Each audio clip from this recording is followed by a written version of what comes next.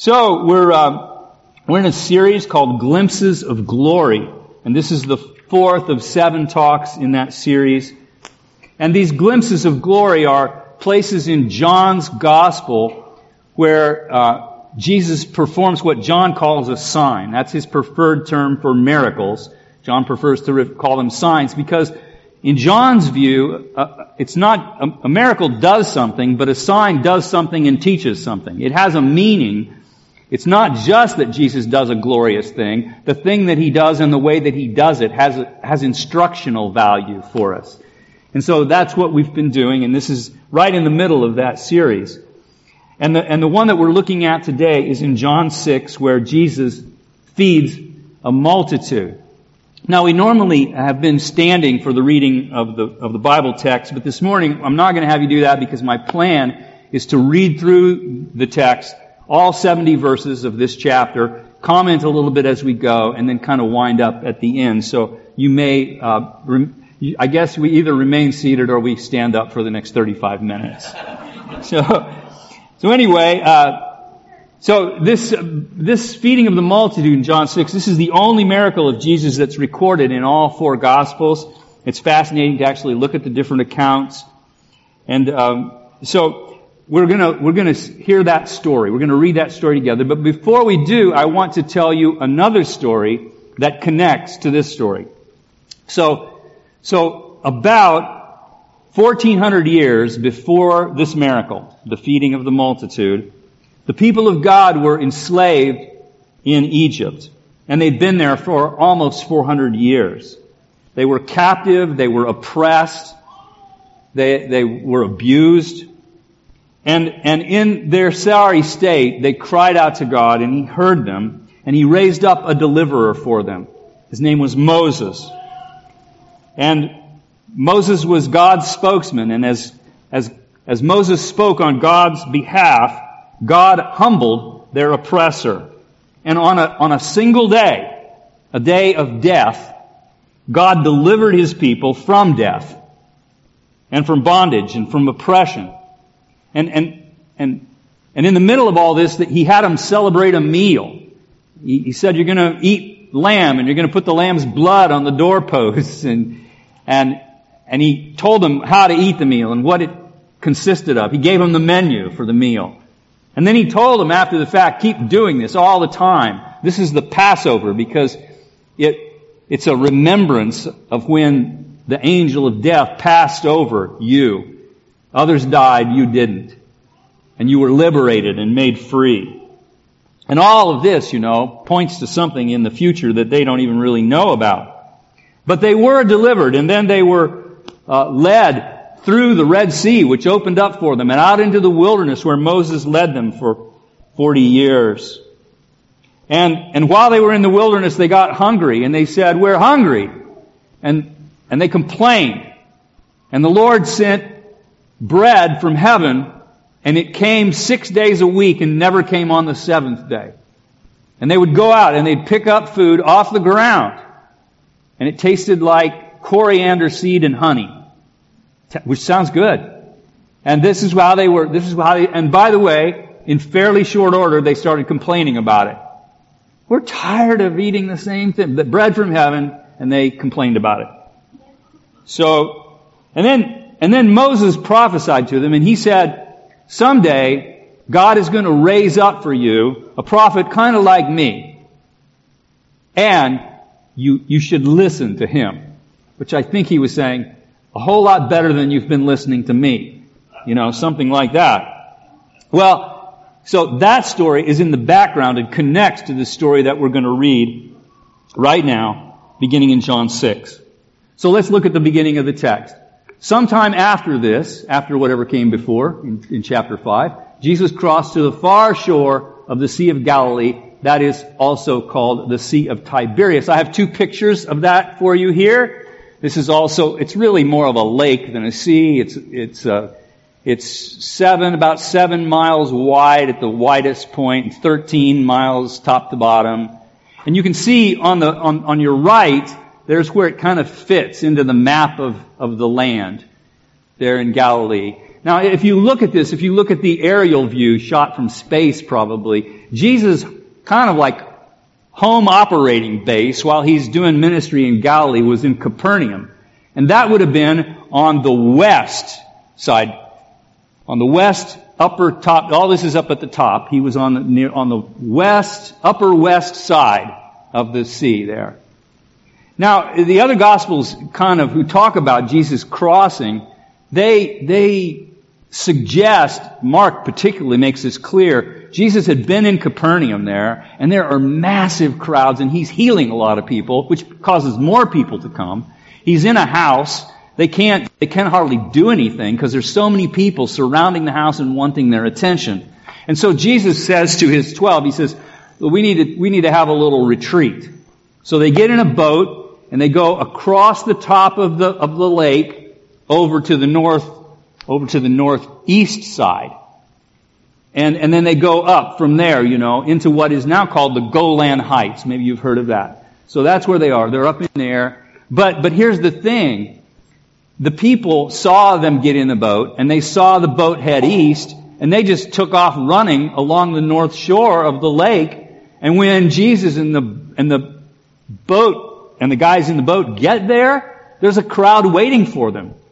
And my personal opinion is that some of the disciples swore at that point.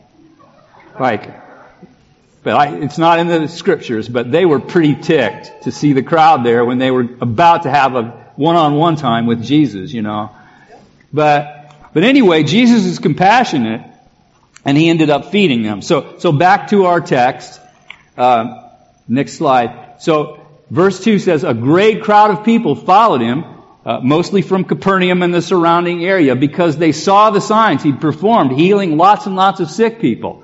So Jesus went up on a mountain and he sat down with his disciples, and then he tells us the Jewish Passover festival, that's the thing we just described, was near, which is important. It not only tells us what the time of year is, it also kind of informs the way the people were thinking, and it turns out a lot of what Jesus says kind of connects to that whole Passover story.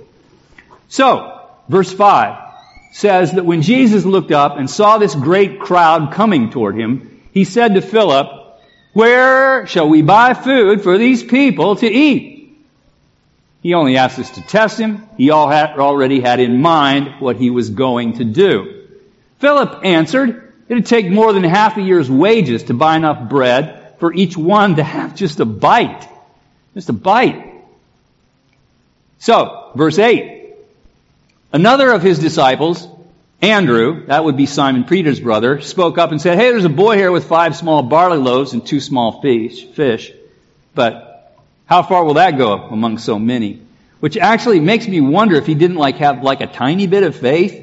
If it's too little for a massive crowd, why bother to mention it? But he does mention it.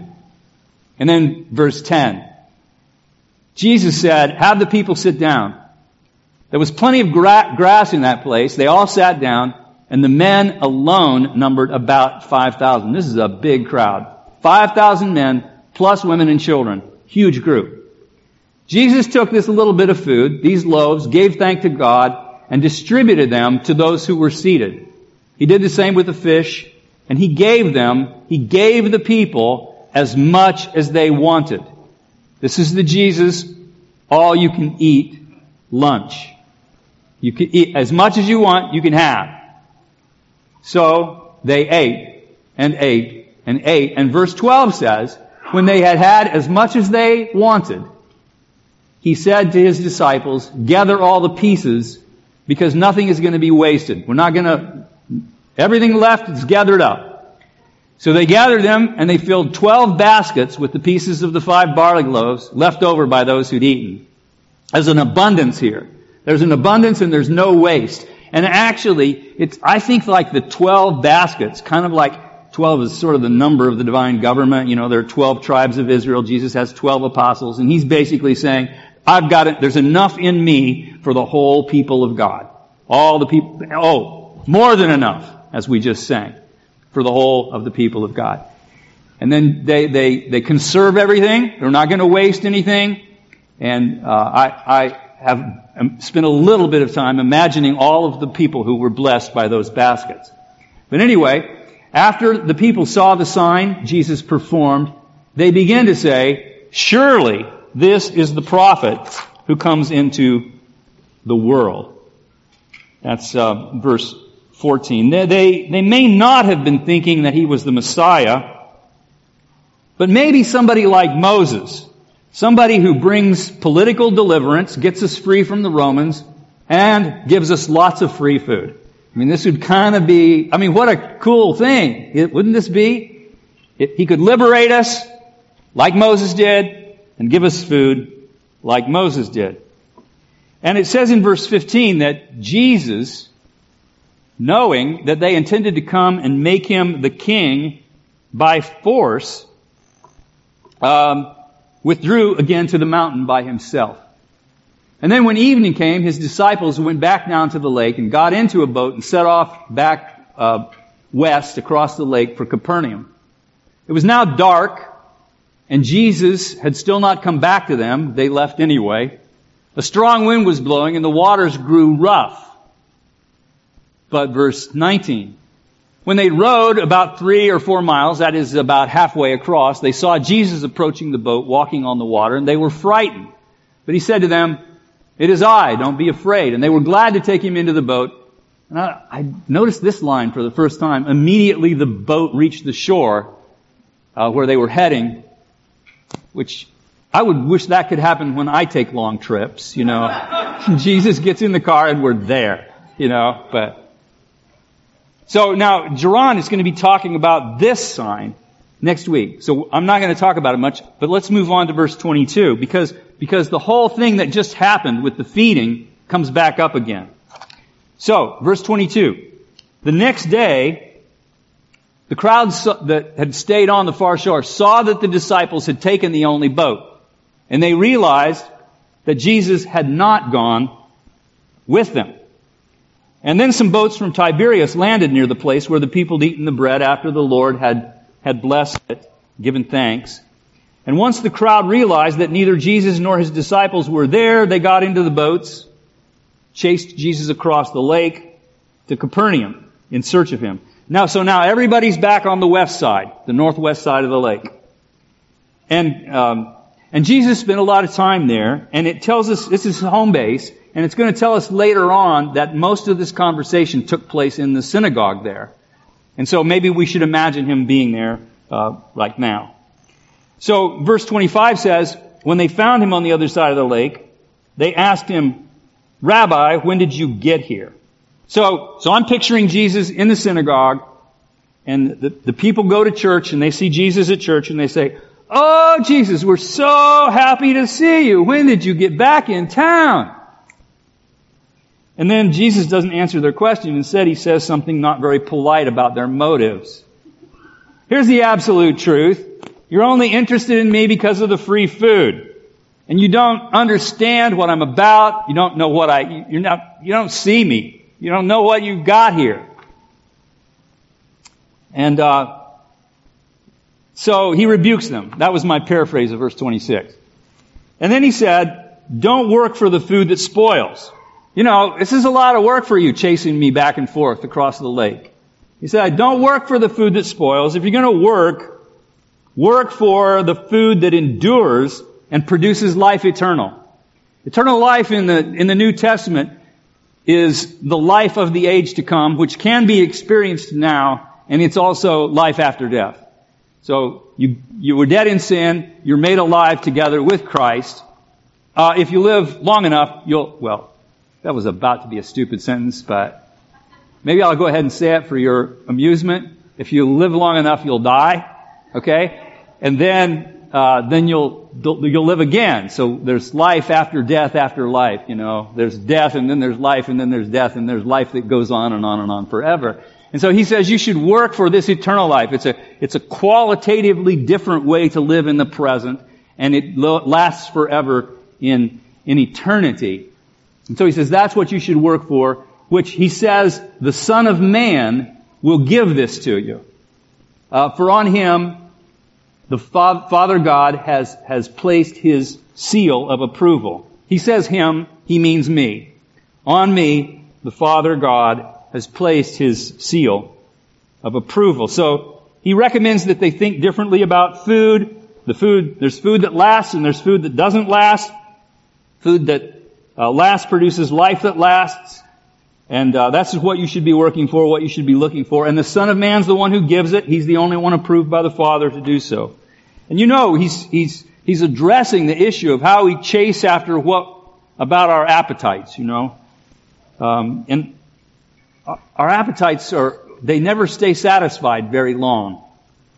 You know, you eat a wonderful meal and then pretty soon you're hungry again. You get healed and then you get sick again. A man gets liberated from one oppressor just to sell himself into some new bondage, you know. And there are other appetites and desires that are even more transient. I mean, like, if you're love to be entertained, you know, you just can't quite ever get enough entertainment.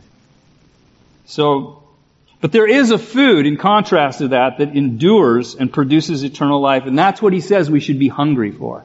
Hungry for that kind of life. Well, their response demonstrates that they either don't recognize it or they're not receiving it. Verse 28, they say, well, you're talking about work, and so we'd like to ask you about work. What exactly work does God want us to do? Now, I think maybe they're viewing him as potentially being their new Moses, who delivers and feeds his army with miraculous provisions, you know. And so he's going to be their liberator. And if he wants to redirect their work, that's fine. Their question may mean, hey, listen, Jesus, we think you're something. We just want to help. What will it take to get things going here? We want to get some momentum. There's work to do. And Jesus says, this is the work of God, to believe in the one he has sent. The gift is free, and it's received by faith. That's what he's saying. Believe in the one who he sent. And it's still true. The benefits promised by God do not begin with any human action. They follow recognition of what God has done and is doing in Jesus. They don't start with a code of ethics, but with the perfection of the Father and the perfection of the Son. We don't start with activism, but with the nature of the Son's obedience to the Father. We don't begin with commitment to a cause, but with commitment to the perfect man. We don't start by giving, but by recognizing the bounty of the gift that we are invited to receive. That's how it all kicks off. But when Jesus says this, the space between him and the crowd just continues to widen. So they ask him, well, okay, you want us to believe? Well, what sign will you give us that we can see and believe you? What can you do? Could you do something? I mean, the audacity of this. You know, he's shown himself pretty strong, hasn't he? What can you do? I mean, here's just an idea. Our ancestors had daily manna delivered to them in the wilderness. You know, as it's written, he gave them bread from heaven to eat.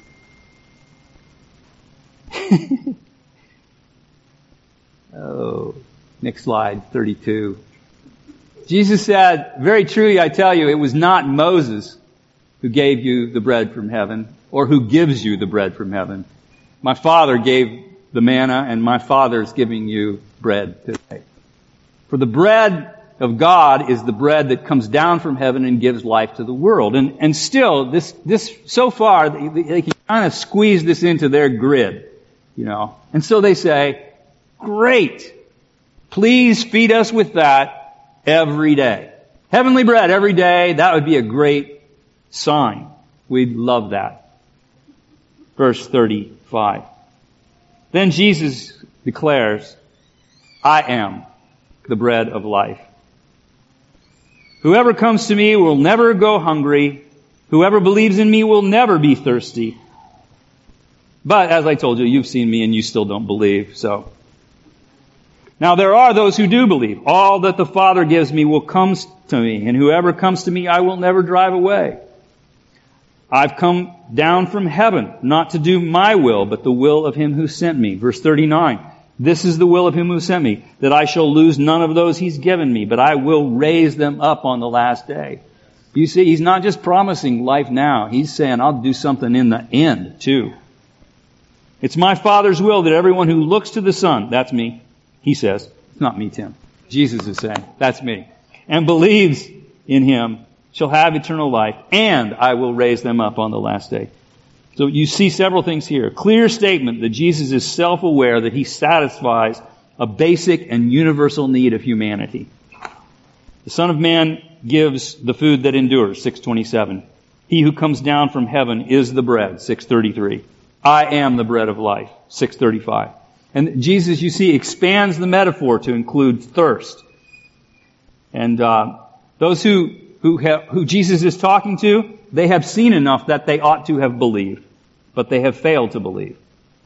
But in contrast to those, there are those who see Jesus and do recognize him, and those are the ones that the Father gives to him, and they'll come to Jesus, and they'll look to Jesus, and they'll feed on Jesus, and they'll have eternal life in him. And the Father will keep those.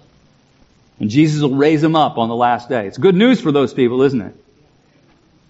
Now, it was good news, but of course they're not getting it. So verse 41 says, at this time they begin to grumble about him.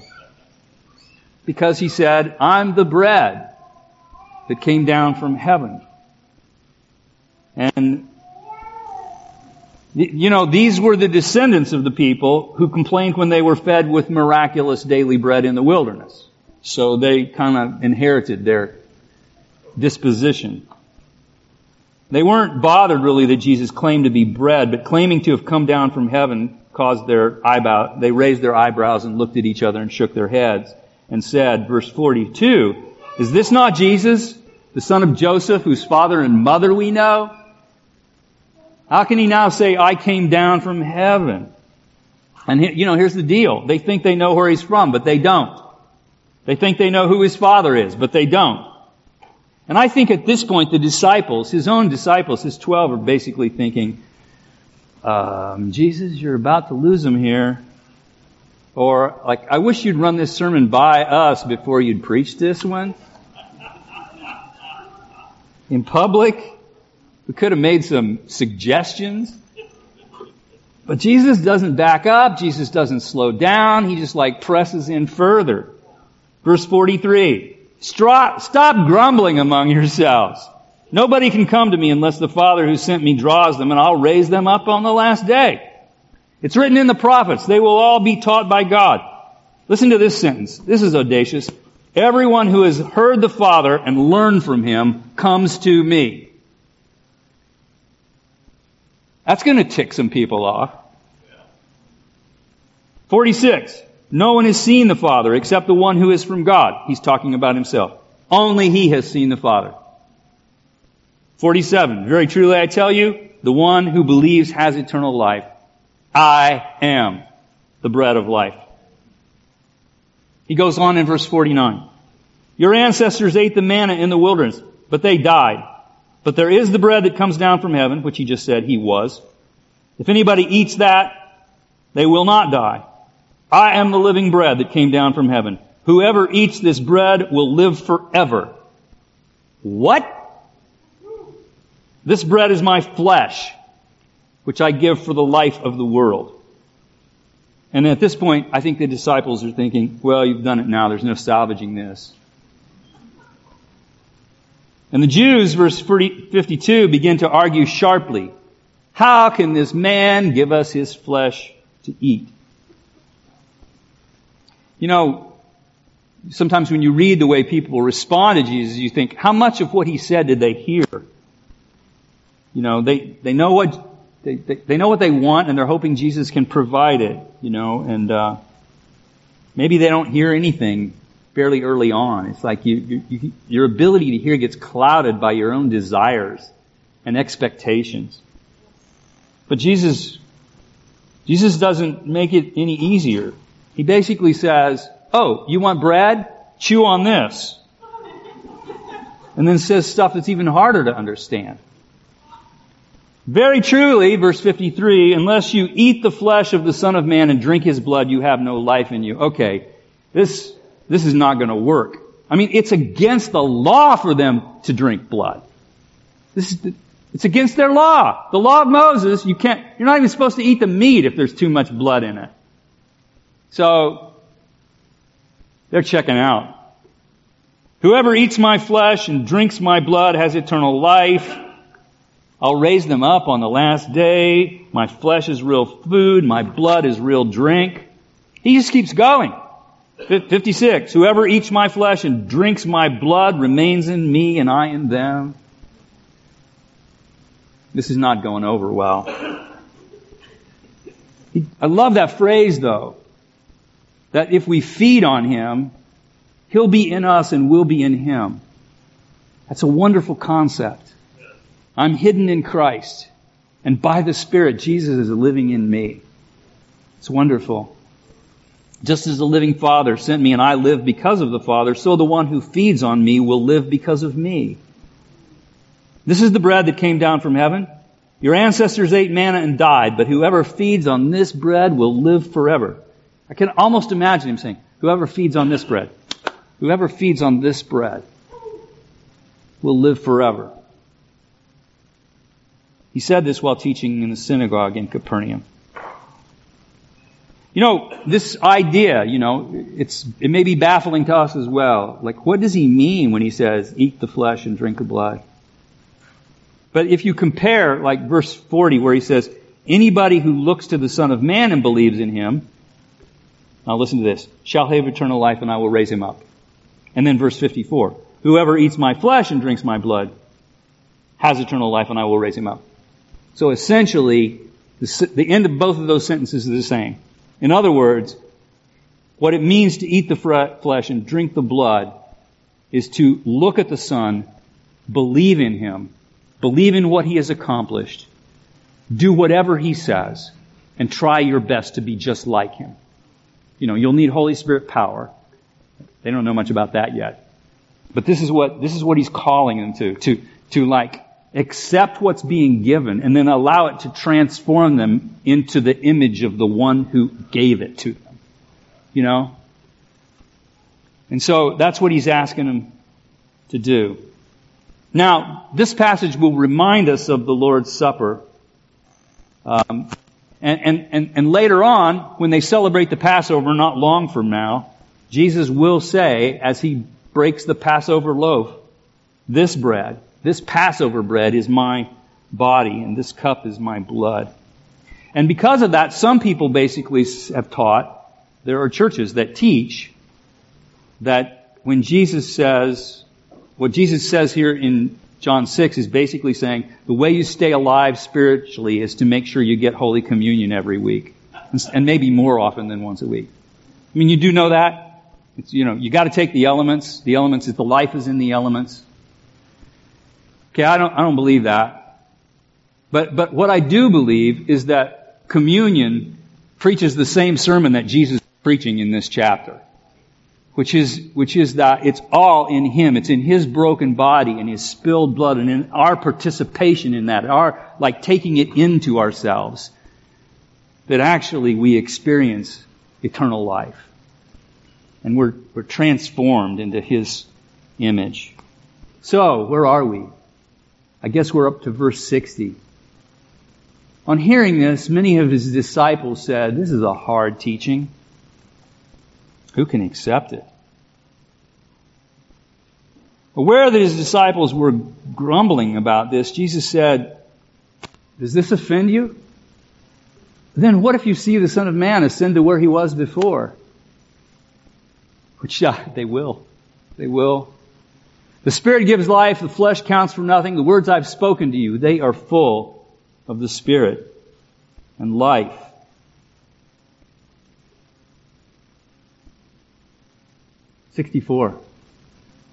Yet there are some of you who do not believe. For Jesus knew from the beginning which of them did not believe and who would betray Him. And He went on to say, This is why I told you that no one can come to me unless the Father has enabled them. And from this time on, many of his disciples turned back and they no longer followed him. Verse 67. So Jesus said to the 12, hey guys, what did I do wrong?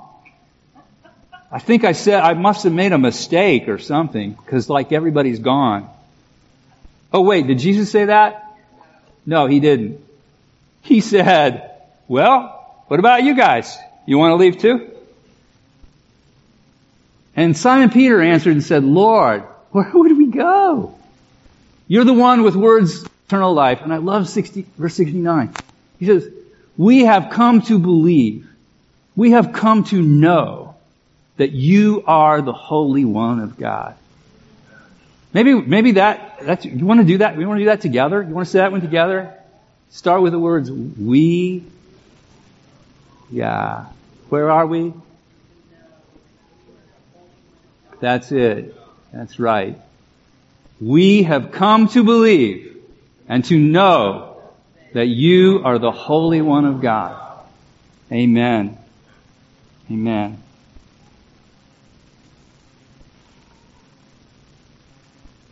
Well, then, when Peter said that, Jesus said, thank you, Peter. That's the nicest thing anybody said to me today.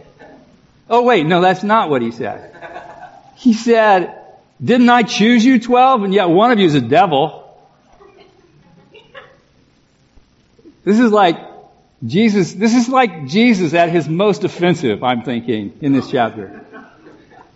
He meant Judas, the son of Simon Iscariot, who though one of the 12 was later to betray him. So, this is the miracle, the feeding of the 5,000, and it's a sign, and the sign is that Jesus is the bread of life. Jesus is the bread of life. That's the message. That's what we're supposed to learn from the miracle.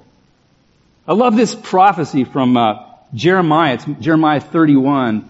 I will satisfy the priests with abundance, and my people will be filled with my bounty. Woo! Gives me goosebumps. We will be filled with his bounty.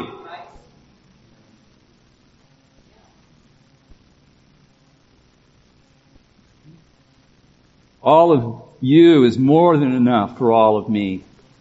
You're my supply, the bread of life, more awesome than I know. There's more than enough in you.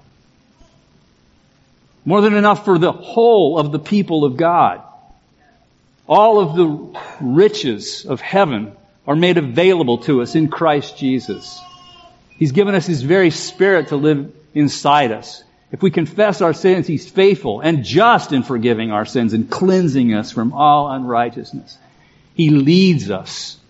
He protects us. All that we need is found in it. He feeds us. He allows us to look at Him and learn from Him and take Him into ourselves and be transformed by that. And as we do that, it becomes increasingly clear that we're living the life of the kingdom of heaven and that we're going to spend our eternity with Him in heaven. It becomes increasingly clear to us. So, that's wonderful good news, and I just wanted to note that there are a variety of responses to that news in this chapter.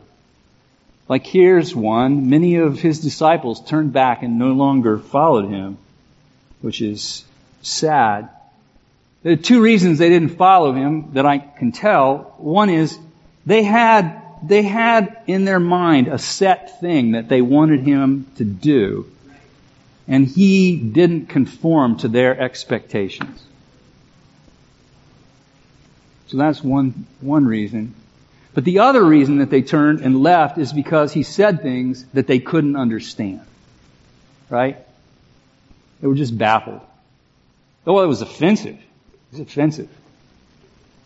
They didn't understand Him. They were offended by Him. And He didn't do what they wanted Him to do. And I want to tell you that if you decide to follow Jesus, you can't make Him do what you want to. You can't make Him do what you want to. And the other thing is, you may find what he decides to do or what he says a little bit confusing from time to time.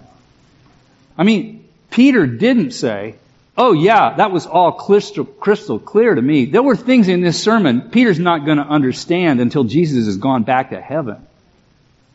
But he said, he did know who he was. And based on that, he made his commitment. I think the next slide, I want to see this next slide.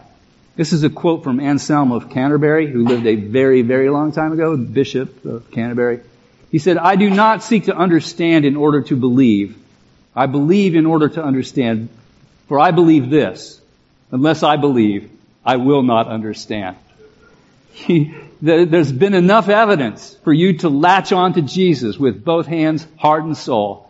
And really, that's the beginning place for however much understanding you ever eventually get. So, what's the next slide? Back to this. Many of the disciples turned back. But then there's the next group. There's Judas, the son of Simon Iscariot, who though one of the 12 was later to betray him.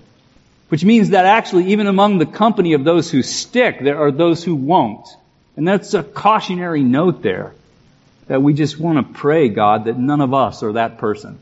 None of us are the one who basically is harboring some idol in our hearts that will eventually lead us to betray the Master who loved us.